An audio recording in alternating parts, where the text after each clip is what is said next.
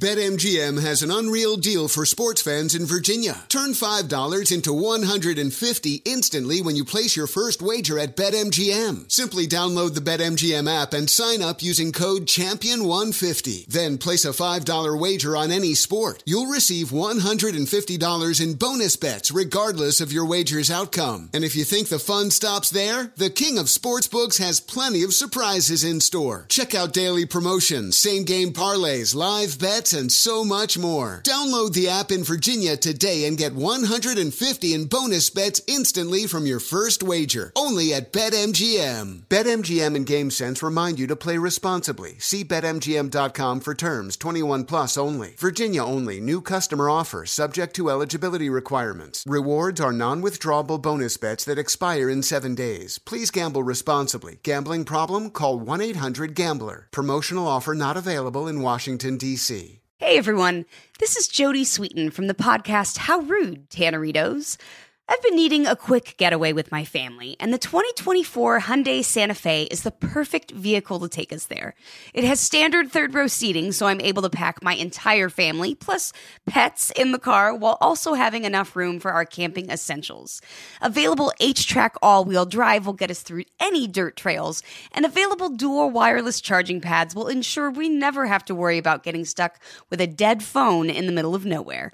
Visit HyundaiUSA.com or call 562-314-4603 for more details. Hyundai, there's joy in every journey. 2024 Santa Fe, available early 2024.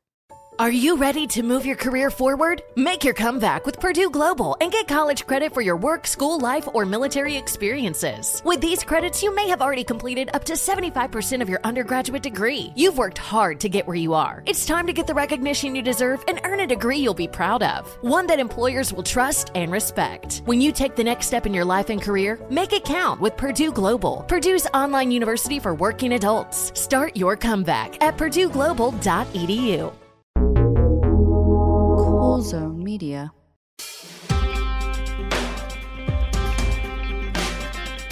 Greetings, podcast enthusiasts. It's me, James, a man who has commenced his one-man war against Qatar Airlines, who detained me against my will for most of the last 2 days in a very small part of a very big plane.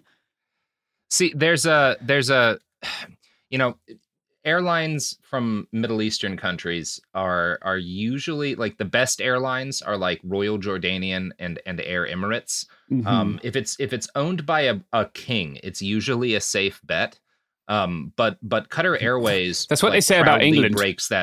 Proudly breaks that mold. Yeah.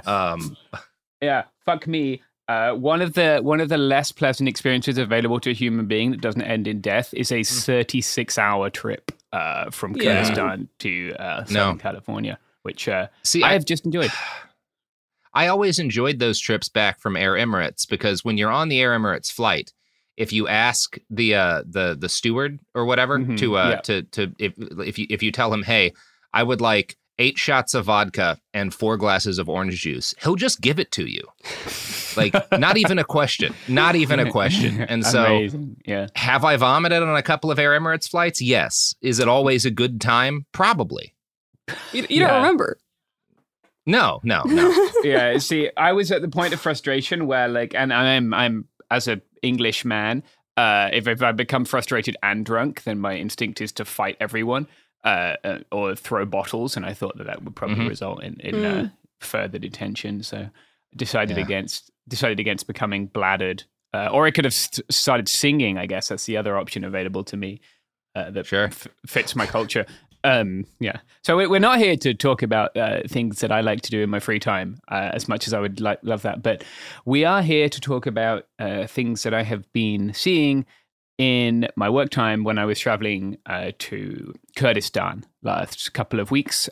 Kurdistan, for people who are not familiar, is a big area, the area where Kurdish people live, and it spans several countries. The areas I went were in Iraq and in Syria, it's not really in, I guess, Syrian regime territory, but if you look on the map. Yeah, northeast Syria, known as Rojava. The other two parts that are generally considered part of Kurdistan are a big chunk of southern Iran and also a big chunk of southern Turkey. Yeah. So Rojava just means west. I think Rojalat is eastern Kurdistan. So yeah, I've spent the last last week and change in that area. And while I was there, the Turkish state began a massive drone bombing campaign, which is what we are gathered here today to discuss. So for people who are not familiar, it's 4 years almost to this drone bombing campaign started almost 4 years to the day since Turkey's invasion of what they call the M4 Strip. So that's the area around Sarakania and Tel Abyad.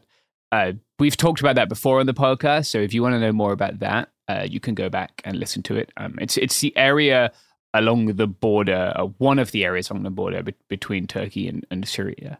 And as people will know, Syria is a country that has had a long and terrible civil war, which they've heard about in lots of episodes, right? We're not talking about that today so much as we're talking about the Turkish state's use of drones to bomb what people generally in this country will know as Rojava, right? So just to give some statistics off the top, this is the fourth year in a row of aggression at this time of year, right? So there have been 2 land attacks. I think Operation Olive Branch and Operation, was the other one called Peace Spring? And then the last 2 years, there have been drone strikes at this time of year. Where at this time of year, it seems very hard not to conclude that these are attempts to destroy civilian infrastructure and make it very hard for people in the cold months of the year.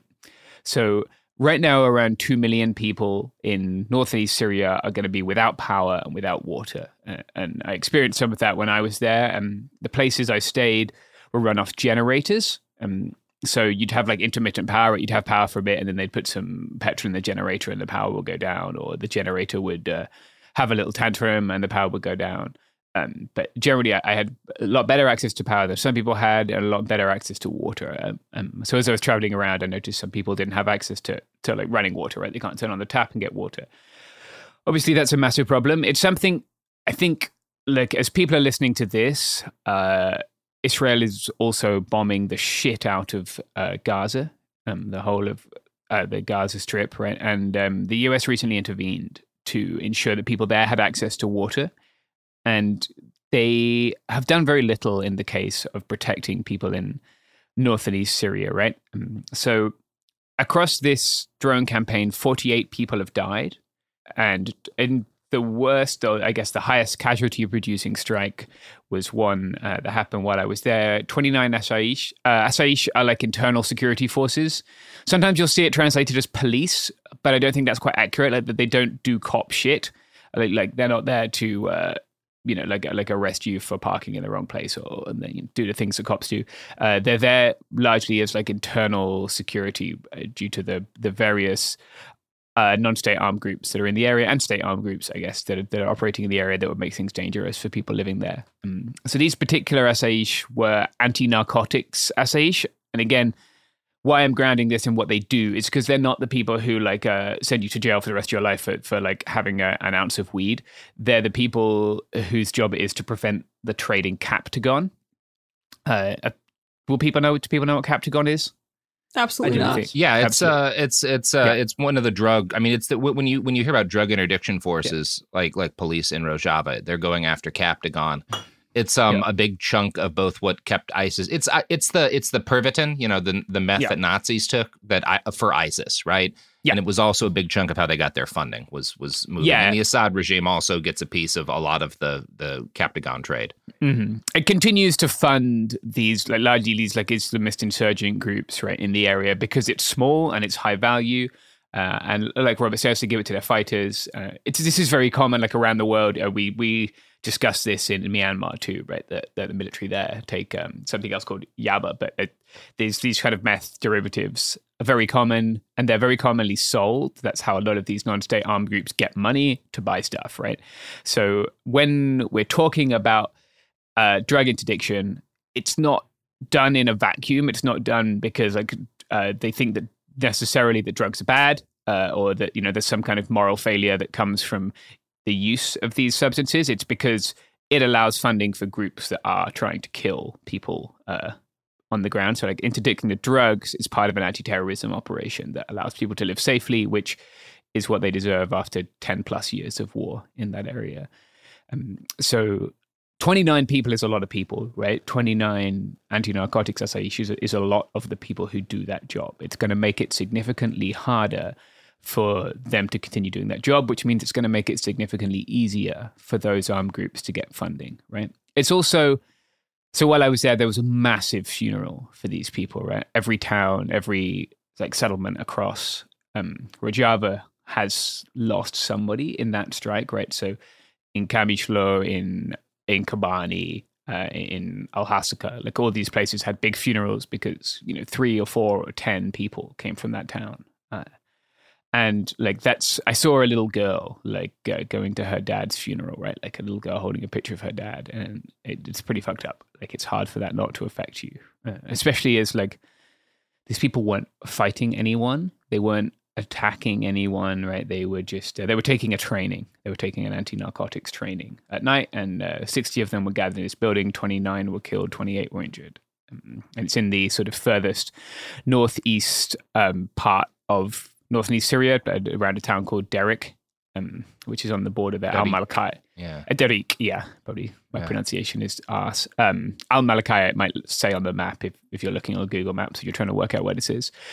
Lots of these places, the reason they will have 2 names is Kurdish and Arabic, right? So like under the previous Assad regime, like Arabic was the sort of language that people were enforced to speak and use. And now under the self-administration, people tend to use Kurdish, and they tend to use a Latin script as opposed to an Arabic script, right?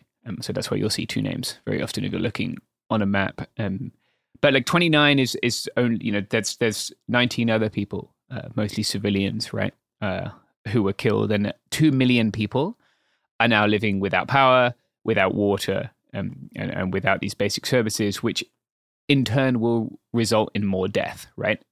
More people will die because they don't have access to those things which are life-sustaining, right? Old people, young people, sick people. Those things are the very basics of sustaining human life. And so without them, things are going to get a lot harder. I want to talk a little bit about like where these drone strikes happened, because largely, aside from the one on the Asaish, they weren't at like large groups of people or buildings. Instead, they were like deliberately targeting infrastructure.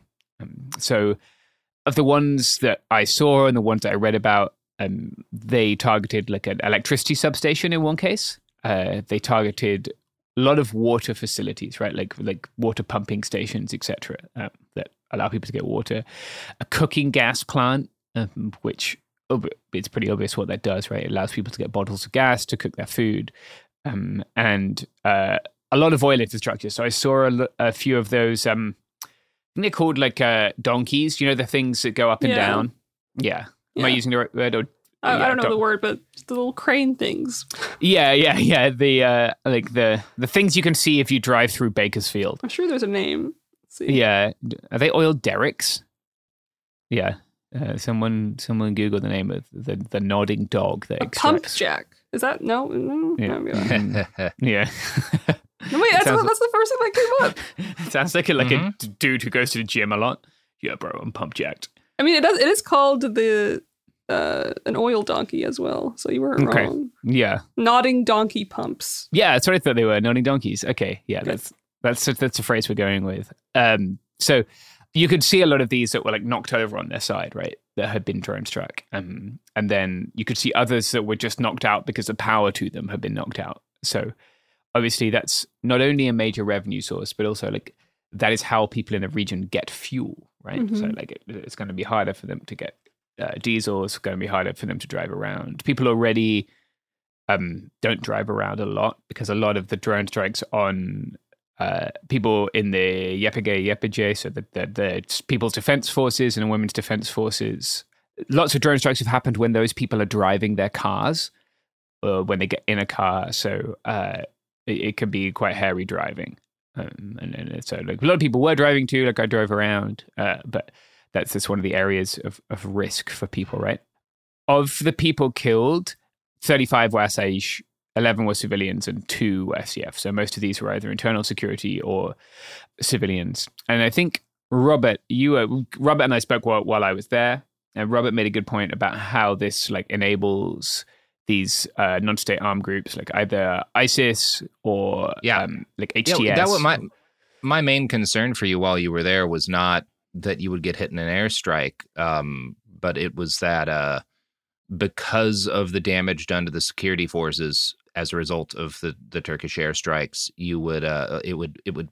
There's always been ISIS cells there, right? They've never gotten rid of all of them, and periods where the AANES self-administration is under attack are the periods in which it's most dangerous because there's less security forces, watching everything. People in general are out less, which provides cover for some of these groups that may want to do like a kidnapping. Yeah. And it's not a place where there are a lot of, I guess, folks who look like me. So that was a concern for us, and like it's a concern for these people too, right? They still do car bombs in Deir ez-Zor. These things still kill civilians. Yeah, they roll up ISIS people on a probably weekly basis. People are interested in getting more information both about the drone strikes and about what they call sleeper cells. The Rojava Information Center, very nice people. They have a good website. It's rojavainformationcenter.org. They produce monthly reports on both things. So that will give more information on those things.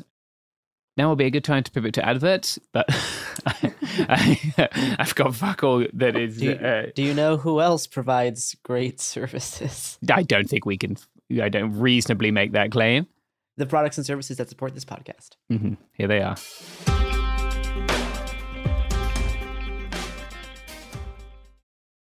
BetMGM has an unreal deal for sports fans in Virginia. Turn $5 into $150 instantly when you place your first wager at BetMGM. Simply download the BetMGM app and sign up using code CHAMPION150. Then place a $5 wager on any sport. You'll receive $150 in bonus bets regardless of your wager's outcome. And if you think the fun stops there, the king of sportsbooks has plenty of surprises in store. Check out daily promotions, same-game parlays, live bets, and so much more. Download the app in Virginia today and get $150 in bonus bets instantly from your first wager. Only at BetMGM. BetMGM and GameSense remind you to play responsibly. See BetMGM.com for terms. 21 plus only. Virginia only. New customer offer. Subject to eligibility requirements. Rewards are non-withdrawable bonus bets that expire in 7 days. Please gamble responsibly. Gambling problem? Call 1-800-GAMBLER. Promotional offer not available in Washington, D.C. You're ready for a comeback. And with Purdue Global, you can do more than take classes. You can take charge of your story, of your career, of your life. Earn a degree you can be proud of and get an education employers respect. It's time, your time, not just to go back to school, but to come back and move forward with Purdue Global, Purdue's online university for working adults. Start your comeback at purdueglobal.edu. Ready to unlock a world of entertainment? Philips Roku TV has America's favorite TV streaming platform built in, so you can watch live TV, catch every game, discover must-see shows and hit movies, and get all the best streaming apps in one place, like iHeart for all your favorite music, radio, and podcasts. Watch what you want, when you want. Immerse yourself in entertainment with premium 4K picture and sound for every budget, with sizes for every room. Find your perfect Philips Roku TV today, online or at your local Walmart and Sam's Club.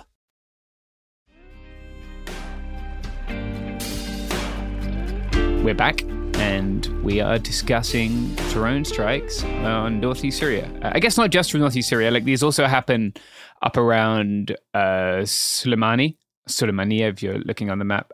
Depends, again, on the language, right? Those have happened again against KCK, which is like the Kurdistan Communities Council. So that would be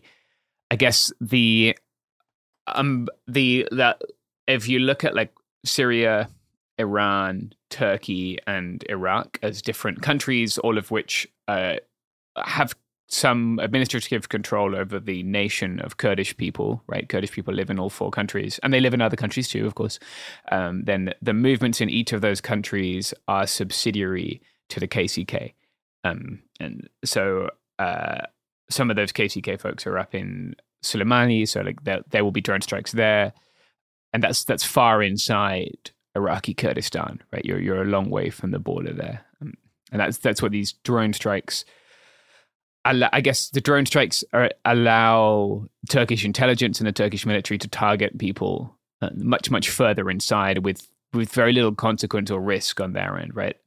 These drones are largely not being targeted because certainly in AANES, the Autonomous Administration in Northeast Syria, they don't have the means to target them, right? The United States hasn't supplied them with the weapons that they would need to shoot down those drones, which I think brings me on to the role of the US in this. And I guess more broadly, the role of the coalition.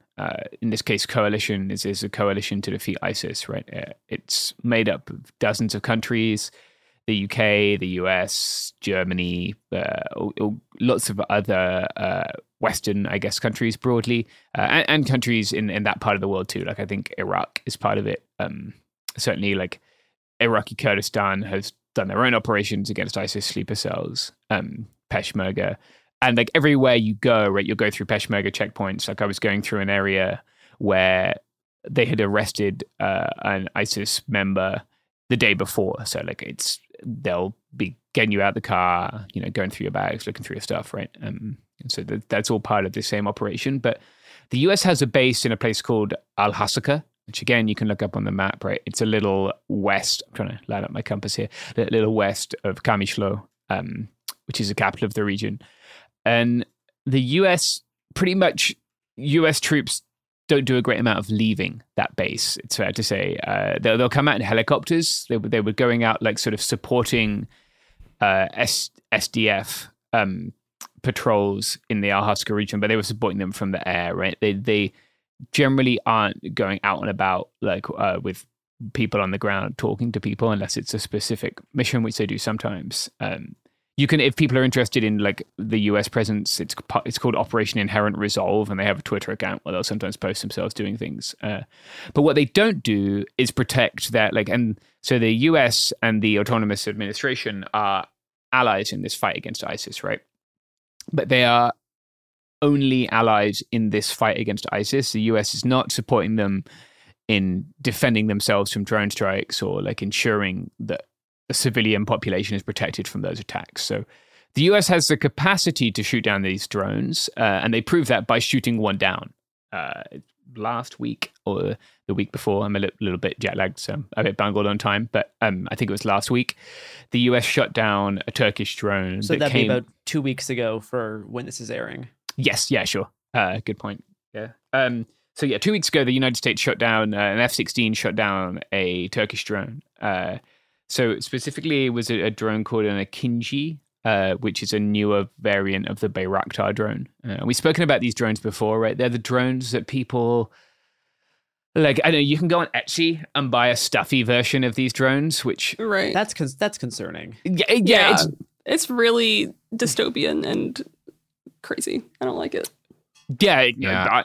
I do not like it either. I think it illustrates the way the war in Ukraine has become like a football match for some people. Yeah. Yes. Or like a film where like, I just want to reinforce that like... It's turned into like fandom. Yeah. Yes. Yeah. I think that's an excellent way of putting it, Garrison. Like it's not cool when anyone gets fucking drone struck. It's not cool when like everyone in an area spends every night worrying if death is going to come from the sky at some point, right? Like...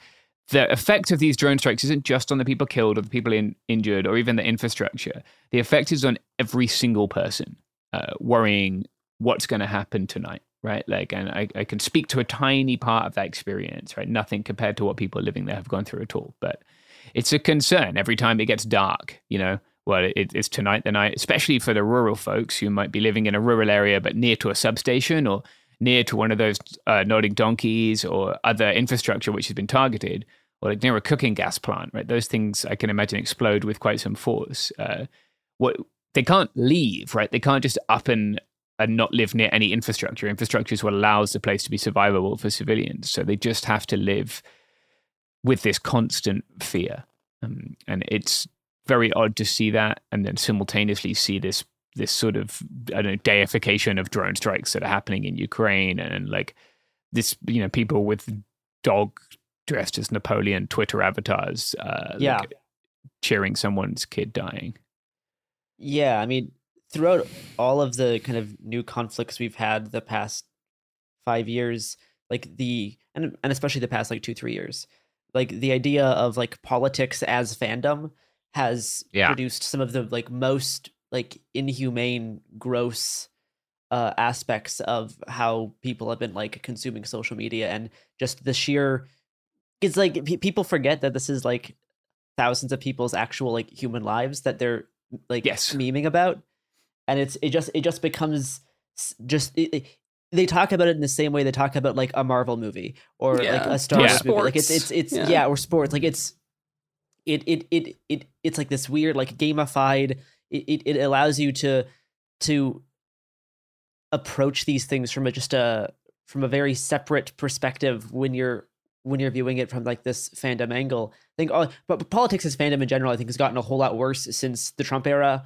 We had, like that's where we had like resistance libs that were copying off some of the stuff from the new Star Wars trilogy, which is kind of the inspiration for a lot of their stuff. We got Nazis doing a whole bunch of politics as fandom as well.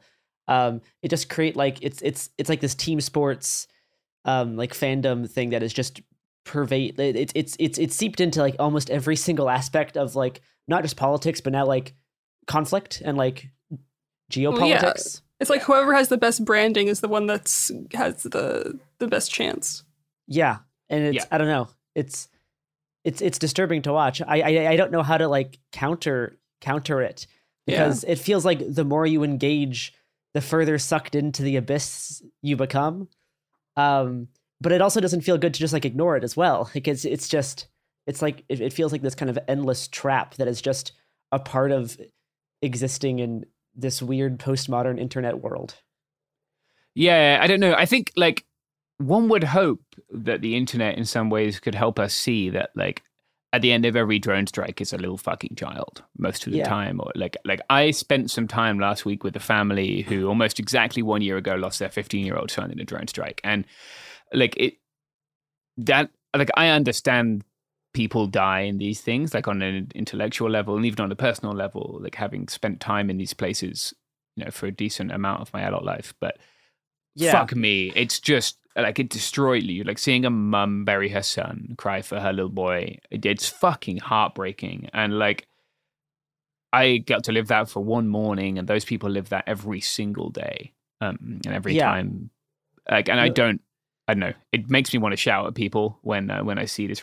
I don't actually think it's. I don't mean to be a doomer here. I don't think it's a solvable problem. Yeah.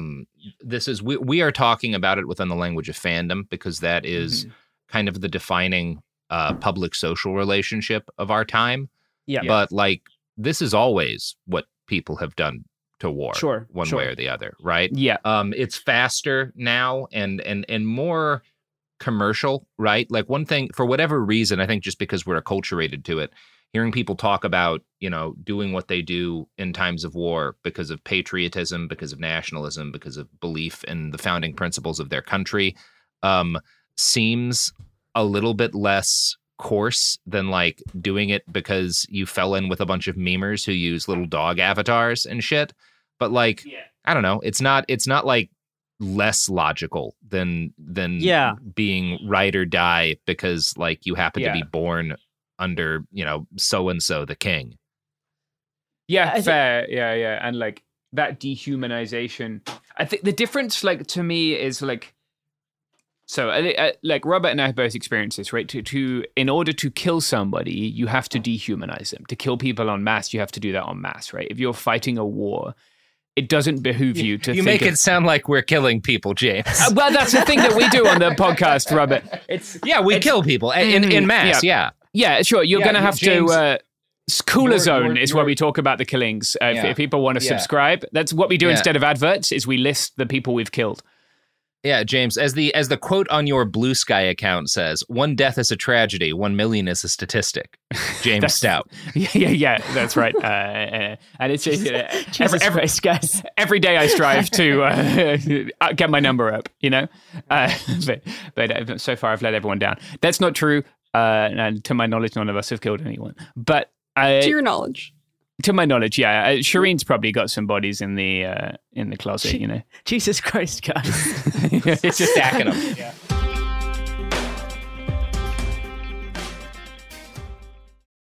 BetMGM has an unreal deal for sports fans in Virginia. Turn $5 into $150 instantly when you place your first wager at BetMGM. Simply download the BetMGM app and sign up using code CHAMPION150. Then place a $5 wager on any sport. You'll receive $150 in bonus bets regardless of your wager's outcome. And if you think the fun stops there, the king of sportsbooks has plenty of surprises in store. Check out daily promotions, same-game parlays, live bets, and so much more. Download the app in Virginia today and get $150 in bonus bets instantly from your first wager. Only at BetMGM. BetMGM and GameSense remind you to play responsibly. See BetMGM.com for terms. 21 plus only. Virginia only. New customer offer. Subject to eligibility requirements. Rewards are non-withdrawable bonus bets that expire in 7 days. Please gamble responsibly. Gambling problem? Call 1-800-GAMBLER. Promotional offer not available in Washington, D.C.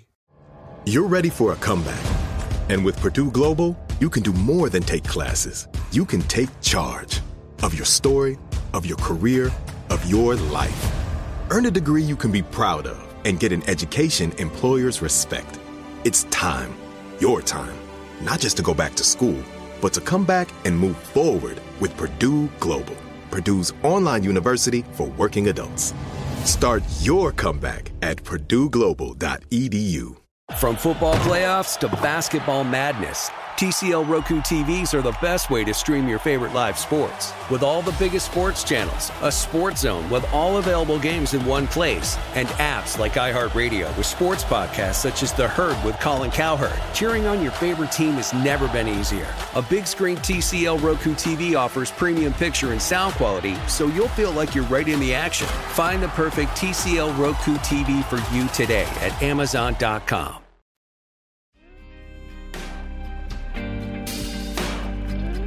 So what I wanted to say is that, like, if you're in the military, you probably know this, right? Like this sort of blood makes the grass grow shit.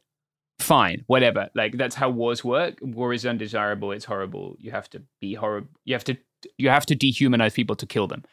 You don't have to fucking do that if you're on Twitter.com. But like, people with the silly dog avatars chiefly, but other people too, have begun to see themselves as like participants in conflict in a way that they maybe didn't. Maybe they did, and I just wasn't around in the Second World War. You know? No, that's, like, I think that does tie into part of how the fandom thing works, because a part of participating in fandom is being in these kind of very, very alienating online spaces, because any type of like engagement on the internet in this way is fueled through the process of alienation.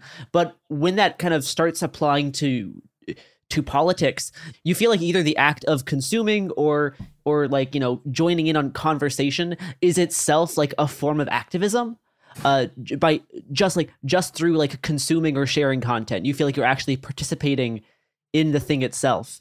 Yeah, and I think some of it's this almost narcissistic need to not let the world pass you by, because there's something deeply uncomfortable about just like watching massive things happen and realizing like there's nothing I can do about this. To feel like you matter. And there isn't a lot of the time, right? Like your take, you know, the instant a hospital gets attacked in Gaza, your take on that is not particularly helpful or necessary. Unless you're, I don't know, Joe Biden, right? But which is not, I don't think his take was helpful, but right, it was like, it had an impact because he's the president.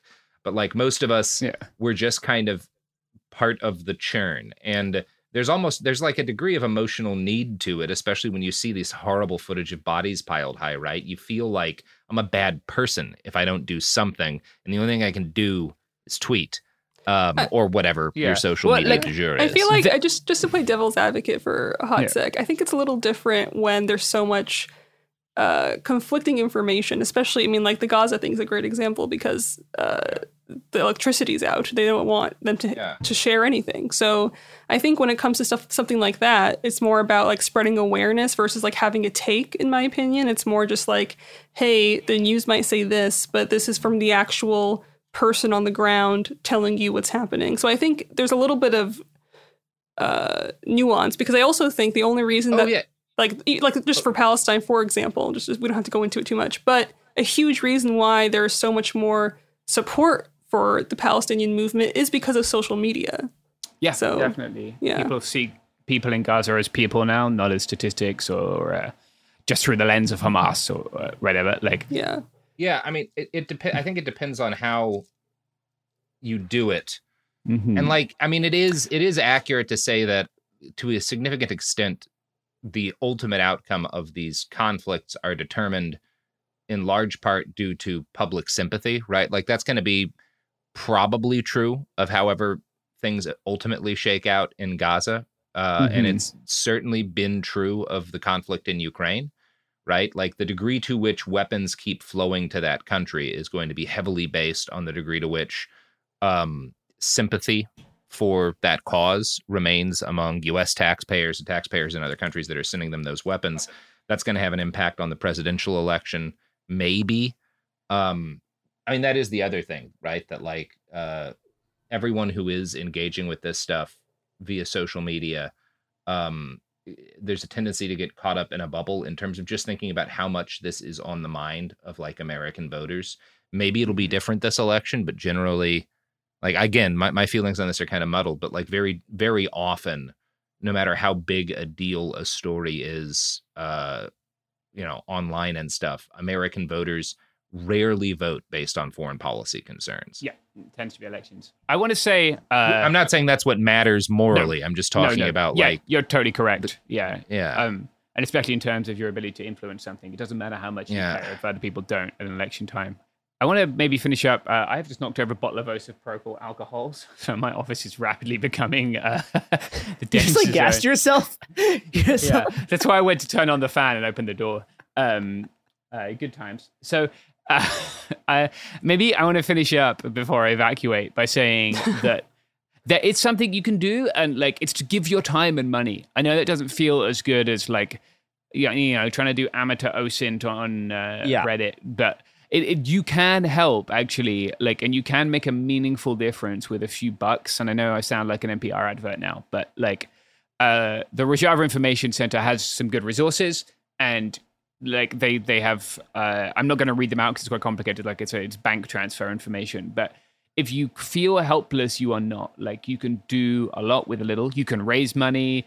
You can help to organize donations, right? That like these things make a difference. If someone who doesn't have water now gets a pallet of bottled water, that makes a difference. If someone gets a heater for their home, that makes a difference. Even if it's someone whose kid has died, right? Like making their life a little less painful in a physical sense, right? Like helping them be warm at night, that does make a difference, and you can do that. And if you want to make a difference, I would really encourage you to do whatever it is. And it doesn't have to be here, right? It's happening. Like there's an ethnic cleansing happening in Azerbaijan. There is an ethnic cleansing happening in Gaza, right? Like these are places where like you can show meaningful solidarity and support with a little bit of a donation or a fundraiser. It's happening at our fucking border, right? Like someone died at our border since our last recording. Someone else got run over by some chud in a truck. But like you can make a difference in a meaningful way with actions, and it's really easy to get sucked into like just posting into the void and feeling helpless. But like there are helpful things you can do. And you don't have to be like rich or have a lot of disposable income to do this. There's a lot of like traditionally anarchist communities have put on benefit shows to fundraise from an entire community. So that's not just you trying to, put like your few pennies aside. There's ways to do this that just involve you actually like getting involved with your like local culture. And a part of that is like it's not politics as fandom. It is meta politics. It's where you actually put your politics into your actual everyday life, and it influences the friends you have, the communities you have. So whether that's, you know, a whole bunch of trans musicians doing a benefit show to get donations to send over to Rojava or send over to Gaza, or, you know, there's a lot of other sorts of things. That is a way of actually having part of your politics be not just like consumption. It's not just like Twitter accounts with flags in your avatar. It's actually like living your life in a way that matches the things that you believe. And I think that like, so having spoken to people in Rojava, in the YPG and the YPG and these other organizations, like one of the things that makes them distinct from other militaries is that they are building the world they want to see while they're fighting against the thing that's killing it, right? Like that's destroying it. Like a lot of times we'll see leftist militaries not exactly doing the equality that leftism is about, one hopes. So like you can participate in that, as Garrison said, right? By doing the mutual aid, by doing the benefit show, by doing the fundraiser, like you are making a world in which this shit will happen less when you do things to stop it happening or to ease the pain of it happening now. So, and you're building communities, right? And strong communities are more resilient to this shit. And like things are getting pretty bleak, and we're only going to get through them by helping each other. And so building a network that continue, like, if I think about how much better the mutual aid response has been this time to what's happened at the border compared to what it was in May, that's because people built networks that didn't go away. And it was good in May in part because we built networks that help to make being unhoused in San Diego be survivable, right? And like those networks are resilient and they're flexible, but they help us like mentally process all the horrible shit and also physically help people. So yeah, you have that within your means too, right? You have Signal on your telephone, like you can organize things. You don't have to feel helpless. But I feel dizzy due to the isopropyl alcohol that I have spilled. So maybe that's a wonderful time to end the podcast. All right, everyone. James is going to hallucinate in his office. And you, I hope, are going to hallucinate wherever you happen to be right now. Mm-hmm. Enjoy. Hallucinate a better world. Yeah. Hallucinate a better world. It might be the only way to live through one. What a wonderful podcaster Garrison Davis is, everyone. Hi, it's me, James. You thought I died, but I have not. I survived the isopropyl alcohol fumes. I wouldn't advise doing that to yourself. Very unpleasant. But I'm back just to update you. We recorded that last week, and I am recording this the day before this goes out. So I'm recording this on the afternoon of Monday, the 23rd of October. I just wanted to update everyone. As Robert mentioned in the show, the weakening of the Asaish, right, and the fact that people are not able to be out and about because of these drone strikes, combined with the events in Israel and Palestine in the last couple of weeks, have resulted in a significant uptick in violence in the area. So I just wanted to update you on that, especially as I've seen a decent amount of misinformation, which will be shocking to many of you on Twitter.com. So there have been a series of rocket and UAV unmanned aerial vehicle drone attacks on US bases across the north of Iraq and across Syria. So some of those happened at Al-Tanf, which is further south. Some of them happened at Al-Hasaka. Some of them also happened to oil pipelines. And I would be very wary of people posting pictures of big fires and claiming that there are attacks at the US bases. Every time I've seen that, it's actually been an attack at an oil pipeline, and either the person doesn't know that that's not a US base, or they are willfully being misleading to try and get more clicks. People get paid on Twitter for engagement now, so I'm quite cynical about people's reasons for doing that. But there definitely have been attacks, but they have not resulted in much loss of life. One contractor, I believe, did lose their lives due to a cardiac incident that happened when they were sheltering from what turned out to be a false alarm of a drone attack, but no one has been directly killed by those drone munitions. There have been a number of people killed in increasing conflict in the area. Both one person was killed in Kamishlo, very, very close to where I stayed, actually. You can probably see it from my hotel room, in a car bomb, which is not a normal thing to happen in the middle of that city, a car bomb going off. So that's obviously cause for concern for some people. In Deir ez-Zor, SDF and coalition Forces have conducted a number of operations against ISIS sleeper cells who are still there, arrested, detained a number of suspected ISIS members. They've also been fighting against Iranian-backed militias across the Euphrates. We've also seen fighting between the Peshmerga, so that those are the military forces of the Kurdistan regional government in that area of Iraq, and the Iraqi army around the Makmur refugee camp, which is a refugee camp for Kurdish people who had fled from Turkey. And of course, we've seen a lot of threats, a lot of even fighting inside Iran, but it's generally been Iranian-backed militias attacking US bases so far across that whole area. So I just wanted to update you on those things. Obviously, we'll keep updating you on them, and also to just suggest once again that people verify the sources of information, because I have seen, especially about this area where I think literacy is very low among the general US population, some outrageous claims being made by people who either don't know what they're talking about or are willfully misleading people. So I wanted to counsel people to be concerned about that. I don't have exact numbers of drone attacks. I'm looking at a Pentagon press conference that happened 39 minutes ago, and they're not giving them out there. So I have asked them for comment on a couple of things. They didn't email me back. Very sad, ghosting me. But yeah, that's the latest information on that. I wanted to make sure that we had the latest update for you. It Could Happen Here is a production of Cool Zone Media. For more podcasts from Cool Zone Media, visit our website, coolzonemedia.com, or check us out on the iHeartRadio app, Apple Podcasts, or wherever you listen to podcasts. You can find sources for It Could Happen Here updated monthly at coolzonemedia.com/sources. Thanks for listening. Ready to unlock a world of entertainment? Philips Roku TV has America's favorite TV streaming platform built in, so you can watch live TV, catch every game, discover must-see shows and hit movies, and get all the best streaming apps in one place, like iHeart for all your favorite music, radio, and podcasts. Watch what you want, when you want. Immerse yourself in entertainment with premium 4K picture and sound for every budget, with sizes for every room. Find your perfect Philips Roku TV today, online or at your local Walmart and Sam's Club. Billie Eilish and Phineas O'Connell, they're with us today on Crew Call. I'm your host, Anthony D'Alessandro. Billie's vocals, it was automatic art. You know, I had to choose a more challenging route than just da da da da. You know what I'm saying? It could have been easier. And a lot of people have asked me how did you choose to have it be so soft and so simple? And what else was it gonna that's what the song wanted. Thanks for listening to this episode of the Crew Call podcast on Deadline. Hey, it's Malcolm Gladwell, host of Revisionist History.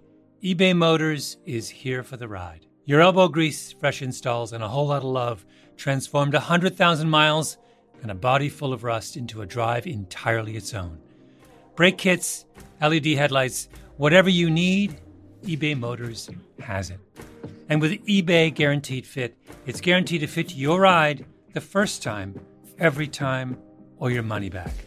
Plus, at these prices, you're burning rubber, not cash. Keep your ride or die alive at ebaymotors.com. Eligible items only. Exclusions apply.